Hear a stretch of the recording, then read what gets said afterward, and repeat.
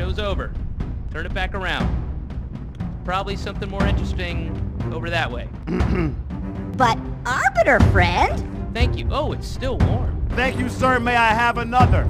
Not! I'm sorry, did you mean to suck? But, Arbiter friend, this crap! Arbiter, you are my hero. Chief, you may be the dumbest, best man I've ever met. Had to be the hero, huh?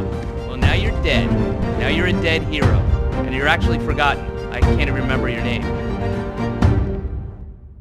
Hello everybody, welcome to Halo Lorecast. This is the Primordium Part 2. This is going to be extremely different than what we usually do in 2-hour episodes with our sports talk. Unfortunately, I fucked up my audio file, therefore you don't need the sports talk.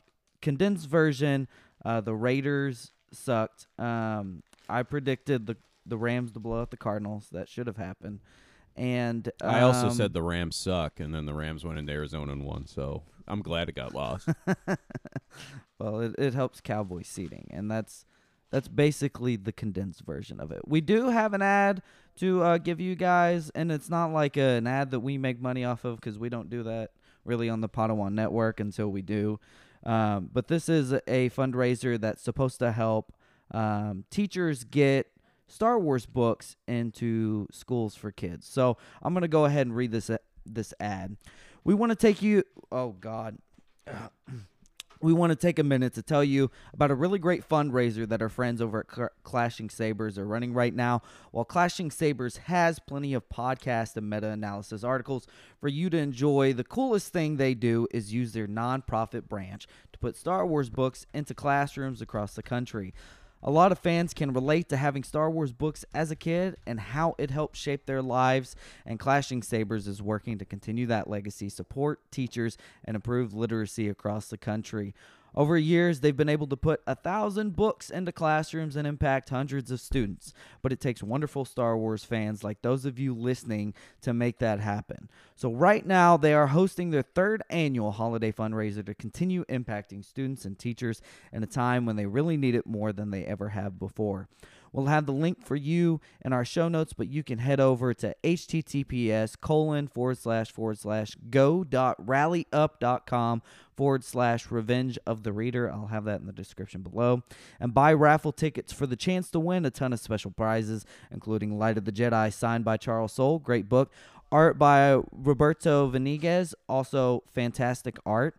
Plus some signed memorabilia from Claudia Gray, also great. Delilah S. Dawson, Kevin Scott, and Lama Su actor Bob Bergen, with 100% of your donations going directly to buying and shipping Star Wars books to classrooms. Your donation is also completely tax deductible, so you really have nothing to lose here. So head on over and help them reach their $2,000 goal, and may the odds be ever in your favor. Wait, wrong franchise. I will say that shipping costs have increased, so it should be like $5,000. That should be your goal. Go get $5,000. Go do it. So with that being said, we're just going to hop into Primordium Part 2 and our overall thoughts, more so condensed this time around. So, Tom, what were your thoughts on this part of Primordium? I don't even remember anymore. No, I'm just kidding. Hello, darkness, my yeah, and I was going to, when you said Kevin Scott, I was going to jump in like I did yesterday, but I decided not to do that. But, yes, it was... like I think I said this yesterday, if you've ever read The Rising Storm from the High Republic Star Wars, it's a dark book, especially the end. And I think I said this portion that we read of Primordium would make Kevin Scott, the author of that book, blush, because it was a empty, sinking feeling. And that's not to say that it wasn't good. It was extremely well written. It was amazing, but it feels very hopeless and dire. And where we left off, there is a glimmer of hope, but at the same time, just everything feels just empty and just desolate, I guess is the best way I can put it. Yeah. I feel like pretty much everything you said, this book feels almost joyless and random at times. There's the way Greg Bears constructed all this is it seems like this adventure is going in a certain direction where it's almost aimless, and at one point it's almost happy, and then they stumble upon pretty much a Ghost of Christmas Past, for lack of a better term. if you hear somebody coming in, that is my wife. That is my son. Say hi. Okay. Did they say hi? Um, Or did you get ignored? Yeah. No, Stetson's in a very mood. He had to get a shot. They He's got operation, so. Oh, yeah, the tubes. You mentioned the he's- tubes yesterday. The ear tubes. Yeah, they won't do the surgery unless he doesn't have a fever or sickness, and so they're just giving him shots every day until then, which, sucks. But there's a part of this book where they basically run into the ghost of Christmas past, and everything turns upside down to where it's like, okay, so you're not stumbling upon this paradise and this circular motion that is this halo. Instead, you're stumbling upon death and joylessness everywhere. And guess what? Riser's dead. And we know the synopsis and the early evaluation of this book, and the very thing that it opened with is we know that Chakas is a monitor, and Chakas outright rejects the notion that he should be scanned and basically put into the database of the Forerunners to have his own agency that Venevra has, educated him and allowed him to have. But we know that it's basically for nothing, because he's going to wind up a monitor anyway. He's going to wind up being scanned anyway. So there's just this shadow of joylessness. There's nothing happy or fun about it. It just feels enormously empty. And I think that was the main thing we really took away from, or at least I took away from, this part of the book. Yeah, I mean, the first part of the book, obviously there was the House of Pain that they were trying to avoid and running from. But the Halo Ring itself felt like this lush world with life and possibility. And then we come to find out towards the end of this portion of the reading that it's actually just this dead, decrepit place that is just biding its time and is just done for. We run into Gene Mender, who is a Forerunner, and as our three heroes are traversing throughout this Halo Ring in search of Riser or the Librarian or just really anything, they're just on this aimless search, it seems like. But they run into this Forerunner, and this Forerunner has a handful of humans with him, of various different types, various different hominids, through the history of humanity, and it turns out, basically, you feel like, oh, they're getting somewhere here. But no, it turns out it's just a monitor just projecting images of these imprints. And it's just this, I don't know, and then you find out the world is dead. And everything just felt like it went from, this lush, I got kind of addicted to this idea of this lush Halo Ring, and then it just was the rug got addicted. Yeah, I liked it. It was kind of romantic in a way, very unique, and then the rug was just immediately pulled out from underneath me, and it's oh, there ain't shit here. This place sucks, and I don't. It's fucking bonkers, the roller coaster of emotions, and I think I said yesterday, I don't know, when you can actually legitimately feel something, when you're reading something, you legitimately get actual, an actual emotional reaction. That's fucking powerful. And there's not many books that do that to me. And when you get that emotional reaction, whether it's a, despair, I kind of felt with this one, or it's happiness or anything, you're reading something that's worthwhile and good. And that's why I read books, for moments like that. And I had one of those moments yesterday with this book where it was just utter despair, but it was a beautiful despair, because this book is actually getting through to me and making me feel something. Yeah, and I didn't at all make this analogy yesterday, but as you were talking, it kind of described the emotions that I was feeling while I was reading this. Reading this book is kind of like listening to the Alice in Chains albums in chronological order. You listen to Facelift and you listen to Man in the Box, and it's a beautiful song. It has a great melody. And then you go into Dirt, which is a depressing album about substance abuse, and then Jar of Flies, which continues that, and then Tripod, which is basically almost like a goodbye. And there's nothing great about it. And you use the word addicting, which is a great word, because that's what really brought me around the Alice in Chains. It's like, you know, the very first time we see it, it's very lush, it's very great, it's, you know, it's great. It's like, you know, being hooked on that substance for the first time. It's wonderful. And then the longer you stay around it, it's like, wow, this kind of sucks ass. Like, Yeah. there's really nothing like redeeming about this, and it's kind of like got its hooves on me.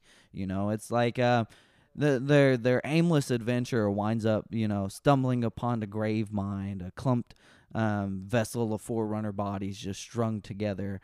In the other direction, you have the primordial wandering around like a slug, and you know, they wind up on a body of water that they assume is Merce's, or that again they might think it's a grave mine. And once they find this paradise, it's another dead end, and they're just running into bad thing after bad thing after bad thing, and it's almost like there's nothing redeeming about this. It's like nothing is really meant to live here. Yeah. Nothing is meant to survive here, and it's just this like depressing feeling that like just bugs the shit out of me reading this book, because I actually cared about Riser, and it sucks that he's dead because we never really got that much out of him. You know, we were hoping he was okay at the end of Cryptum, because he's fucking great. And Chakas has really come around and really evolved into his own character until he's not able to. Yeah, I mean, and that's something we touched on yesterday, was how with Gene Mender basically wanted to...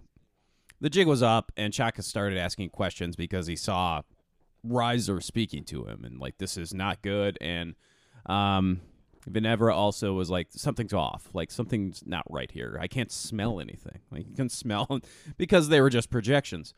But Chakas goes off and talks with Gene Mender, and Gene Mender's, you know, Gene Mender kind of gives like almost a summation of Cryptum. Like, you know, he gives like almost like a little book report on Cryptum for like half a chapter. And so I don't know if that was thrown in there as kind of a refresher for the readers, or if like for some reason somebody decided to pick this book up first and was just like, oh, okay, this is what's going on.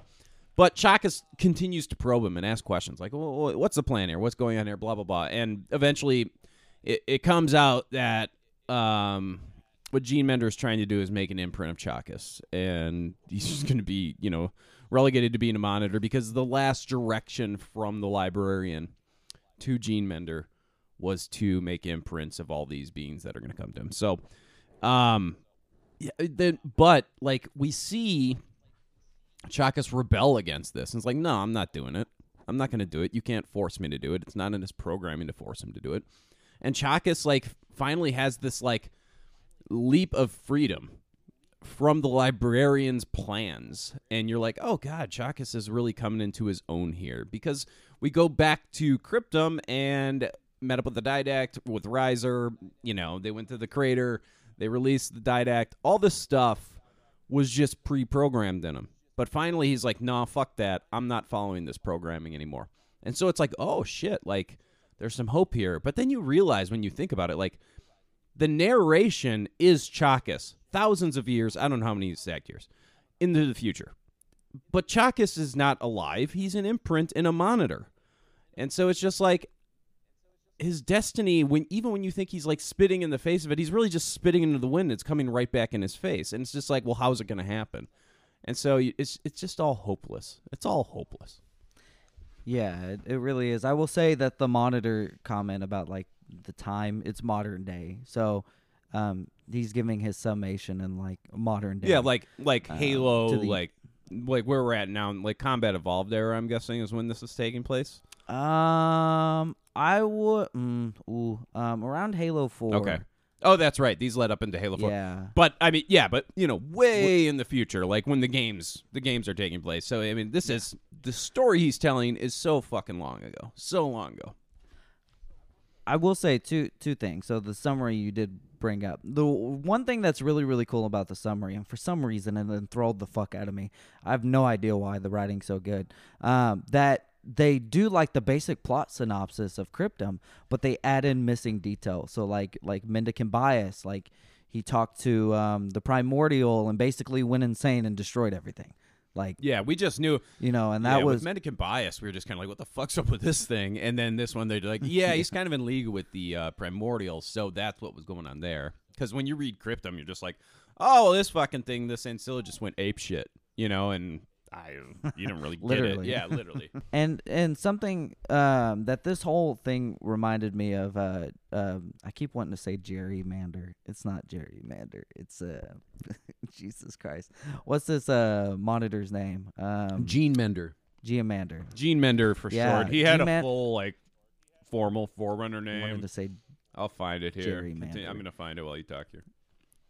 so Gene Mender and Chakas. One thing this really reminded me of, and was the cave allegory. Like, it's very Socratean, like the way that Chakas is absolutely questioning every single thing. It's almost like some basic principles of like the Matrix and the Socratean method is like the truth will set you free, or will it? Or ignorance is bliss. It's the very fact that he keeps asking like all these questions in order to kind of break the chains of like bondage, assuming of course that freedom implies choice, but as we learn later on, that doesn't necessarily mean you're free. It just means we're in the whims of other people who might have like a higher authority on choice. So I'll leave that there. I went a little bit too far into that. I got the full Gene Mender name if find you're the ready for it. It's Gene Mender, Folder of Fortune. Lovely. It's a life worker. Forerunner life. Was a Forerunner life worker. Now it's just a fucking projection of him. It can't be Forerunner fortune teller. It's got to be Folder of Fortune. Yep, Folder of Fortune. Seems a fitting name for the kind of work he's doing, Yeah, I mean, his fortune did fold. Yeah. He didn't complete his mission. Yeah, he was an interesting guy. He did not complete his mission though. And then there's that really sad moment. I think I mentioned it yesterday, where his monitor kind of is like after Chakas rebels, and like, nah, I'm not doing it. And Chakas goes back to speak with Gamelpar and Venevra to plan their next steps. Follows him, goes out there and just kind of stops in the field outside of the hut that they're in. And Chakas sees him just kind of like the monitor just shut and power down because it has no purpose anymore. Like, it failed its mission. Yeah. It's a depressing line. Like this, it's sad, really. But yeah, we do lose Gamelpar as well, we should mention. Yeah, we lose Gamelpar. And I think my initial reaction to what you just said yesterday was, yeah, it's just sad all over, because the thing about Gamelpar is he can't lie, and he also is trying to complete his mission. So, he can only offer him the truth, which is, listen, I can save Gamelpar and scan him. Well, what are the perks about being scanned? Well, your imprint will last forever. Okay, but the power's running out to the station. That is correct. Okay, then convince me. And Gamelpar, in reply to most of this, stays quiet because he can't lie. Like, he just can't. He's there to do his thing, and if you will not do it under your own free volition, then he's basically at a loss. Yeah. And so these books are about like tempting fate and choice, and whether you have the choice. In Cryptum, it was, well, you have a choice. Really, you do have a choice, but the Didact's kind of manipulating you into not having a choice. And here we see, Chakas has a choice, but eventually he might not have one. Assuming, of course, if when he's put as a monitor, it's not under his volition. But it's just like this idea of not being able to choose, or it's just sad. All of this is sad, It's like fulfill your destiny. No, nobody's fulfilling any destiny. Yeah.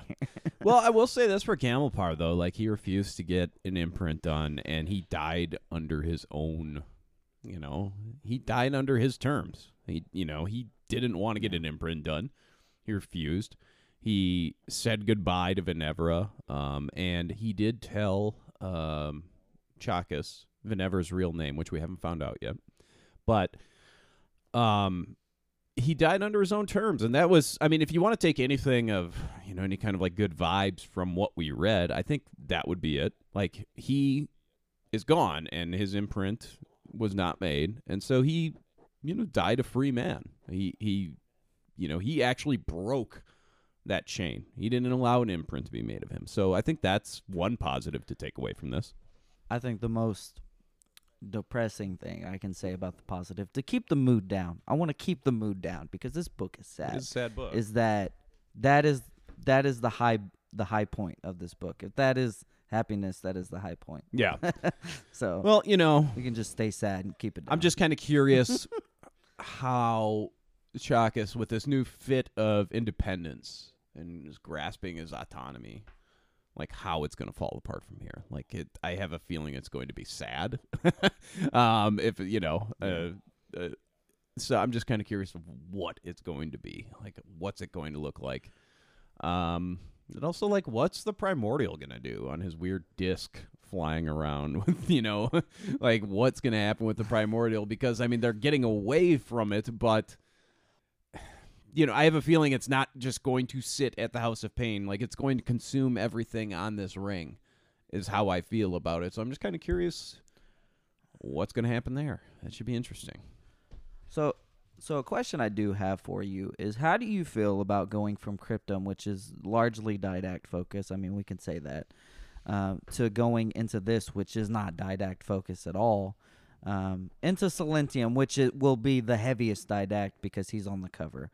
Like, how do you feel about going from, like, heavy didact to little man Chakas, like the change of pace and everything? I feel I like it. Like, the first part of the book was just a lot of, like I said, kind of like a lot of descriptive stuff about the ring itself. We did get the Primordial, the House of Pain, and getting the hell away from there. But a good chunk of what we read so far has just kind of been like their fucking, like, Milo and Otis adventure, just like walking and just like heading through this dense forest and then like coming across a boat and going to this village and seeing the grave mine. Like, it was more of just like an adventure novel. And then all of a sudden, like what happened when we get to this Forerunner village, this Life Shaper village that is no longer really alive. It obviously changed things quite a bit, and the novel went from like 0 to 60. But that's not to say I didn't enjoy the first part. Like, I love that kind of adventure vibe where you don't know what's coming next as they go forward on this unknown area. So I've actually kind of liked it quite a bit. I don't mind getting away from the kind of what's a good word for it? The Forerunner dogma, I guess, of just like, oh, we're gonna do a mutation here. This is your rank and class, and like I love sci-fi, and I did love Cryptum. But it was a welcome change after the heaviness of just all the titles and just things that they would throw out there, and you're like, what the fuck does that mean? I think it's been a welcome change, and that especially that first half for the most part was just kind of, it was a peaceful read, and then all of a sudden, nope, not anymore. But I enjoy it. I like it. Yeah, I could see like if Cryptum was like basically what it means to be a Forerunner, this is like what it means to be a human. Especially in this world. Yeah. And I think that's what I liked about Gamelpar so much, was just like the humanity of Gamelpar and the way Gamelpar died. Like, yesterday, I don't even think I mentioned it, but now as I've like ruminated on it a little more, like, yeah, it was still super depressing, but I am taking some solace in just the way Gamelpar went out. Like, I really kind of got addicted to that old man. Not addicted, but just I liked he was a peaceful comfort character to have around, and I'm glad at least he went out on his own terms, because the writing was on the wall with him as soon as you met him. Like, they're constantly talking about how tired he looked, and like he got stopped and he's just like run down. He doesn't have much time left, so yeah. Even the Lord of Admirals was commenting. Oh, the fucking Lord of Admirals, the man who's about to die. Oh, he's great. What's funny, one thing I didn't mention yesterday, but I had a note, is like they're talking about how the water they're on is salt, and is like, well, why is the water salt? It's like, because the gods piss salt. And there was a comment that was made where it's like, oh, it's a backhanded comment the Lord of Admirals made. It's like, oh, so the gods can do this, but they piss salt. It's just something yes, the that was pissing salt was a small, but funny it's line. really I like that a lot. Yeah, Yeah. I marked that down, but I forgot. Yeah. Gosh, I wish I remember the one line. I think you read it yesterday. I think it was Chakas talking about like all of this stuff that they created, and yet, Simple and false. yeah, I can't remember these. Simple and false. Everything here bad. Everything here had been manufactured by Forerunner. So basically, nothing is real on this ring. Nothing. Yeah, but yeah, this is like their little science experiment, and it's failing. Yeah, it's been failing. They didn't take the Didact's advice, and now the Didact's an asshole. So, Yeah. But I mean, where we leave off is basically Riser about to commemorate his own obituary, which is really fucking Yeah, so we depressing. left off with they're going to be the memory of Riser is going to be telling them what happened to him. So, It's him giving his own speech at his own funeral. yeah, Riser Fell into a hole very did bad. have some good Riser lines too. I mean that, and he also had well, the one with the there's like out of all the in this Life Shaper village that they went to with Gene Mender that turns out to be just a bunch of imprints and just holograms. There is this giant ape, and it's like the last of its kind. Mara is its name, and like Riser does have a funny line like the ape was smarter than you. I can't remember the exact line, but he said like the ape is smarter than you to fucking to Chakas, and it's just like yeah, the ape is smarter. But yeah, this giant ape was really taken to like Gamelpar and Venevra, just carrying them around. They didn't have to walk anymore for a long time. The ape was just like carrying them on her shoulders. It was kind of fun. I like the ape. I feel bad for the ape though, like the last of its kind on Yeah. this dead fucking Halo ring. It's depressing. And one of the biggest points of contention with Mora was the fact that, and even not Gamelpar, damn it, Gene Mander. I gotta say that to find the word. One of the things Gene Mander mentioned was like, hey, when the power runs out in this installation, the ape's gonna be lonely because nobody's gonna be around the Yeah. ape. Like we can't keep up these pretenses. So when the monitor shuts off, power goes away. Mora's basically left.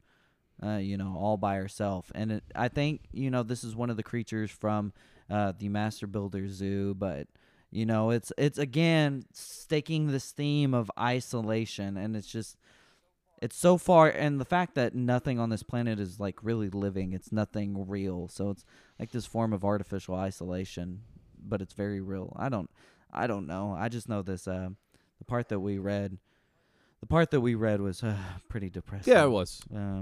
Do you have any final thoughts on like this part? Like anything of interest to you? Anything you're looking forward to? If there is anything I mean, to the look writing's forward kind of on the to. wall. Like we know Chakas is gonna fall. I'm kind of interested to see what happens with Nevera.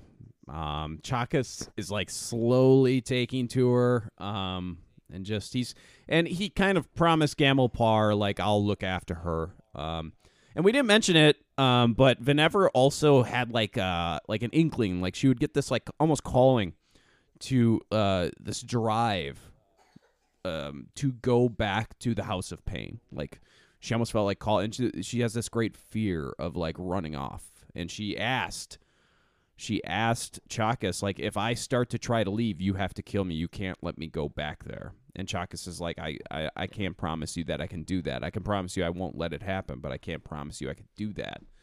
So it was a very interesting line. So I'm kind of curious what's going to happen with her. Like, is she going to run off to the House of Pain? Is she going to throw herself into the Primordial? I don't know.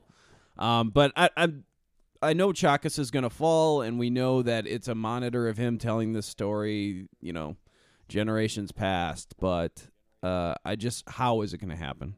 Because right now where we left it off, you're kind of like, oh, he's going off on his own, and he's standing up for himself, and he's doing his best to be, get rid of this imprint that has been chosen for him. And I don't know. I feel bad things are going to happen, but I'm just kind of curious how.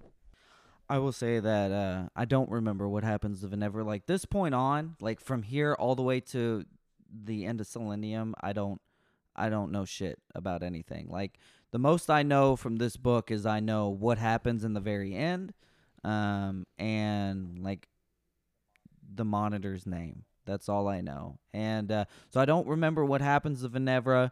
I don't exactly remember how Chakas got in the position to become a Monitor. Sure. But like Silentium, no idea. Like absolutely nothing. So I'm really curious to see how this is going to play out. Well, that's good. At least, it's not so bad that I remember everything. It'll be a fun little ride for you. Oh, yeah.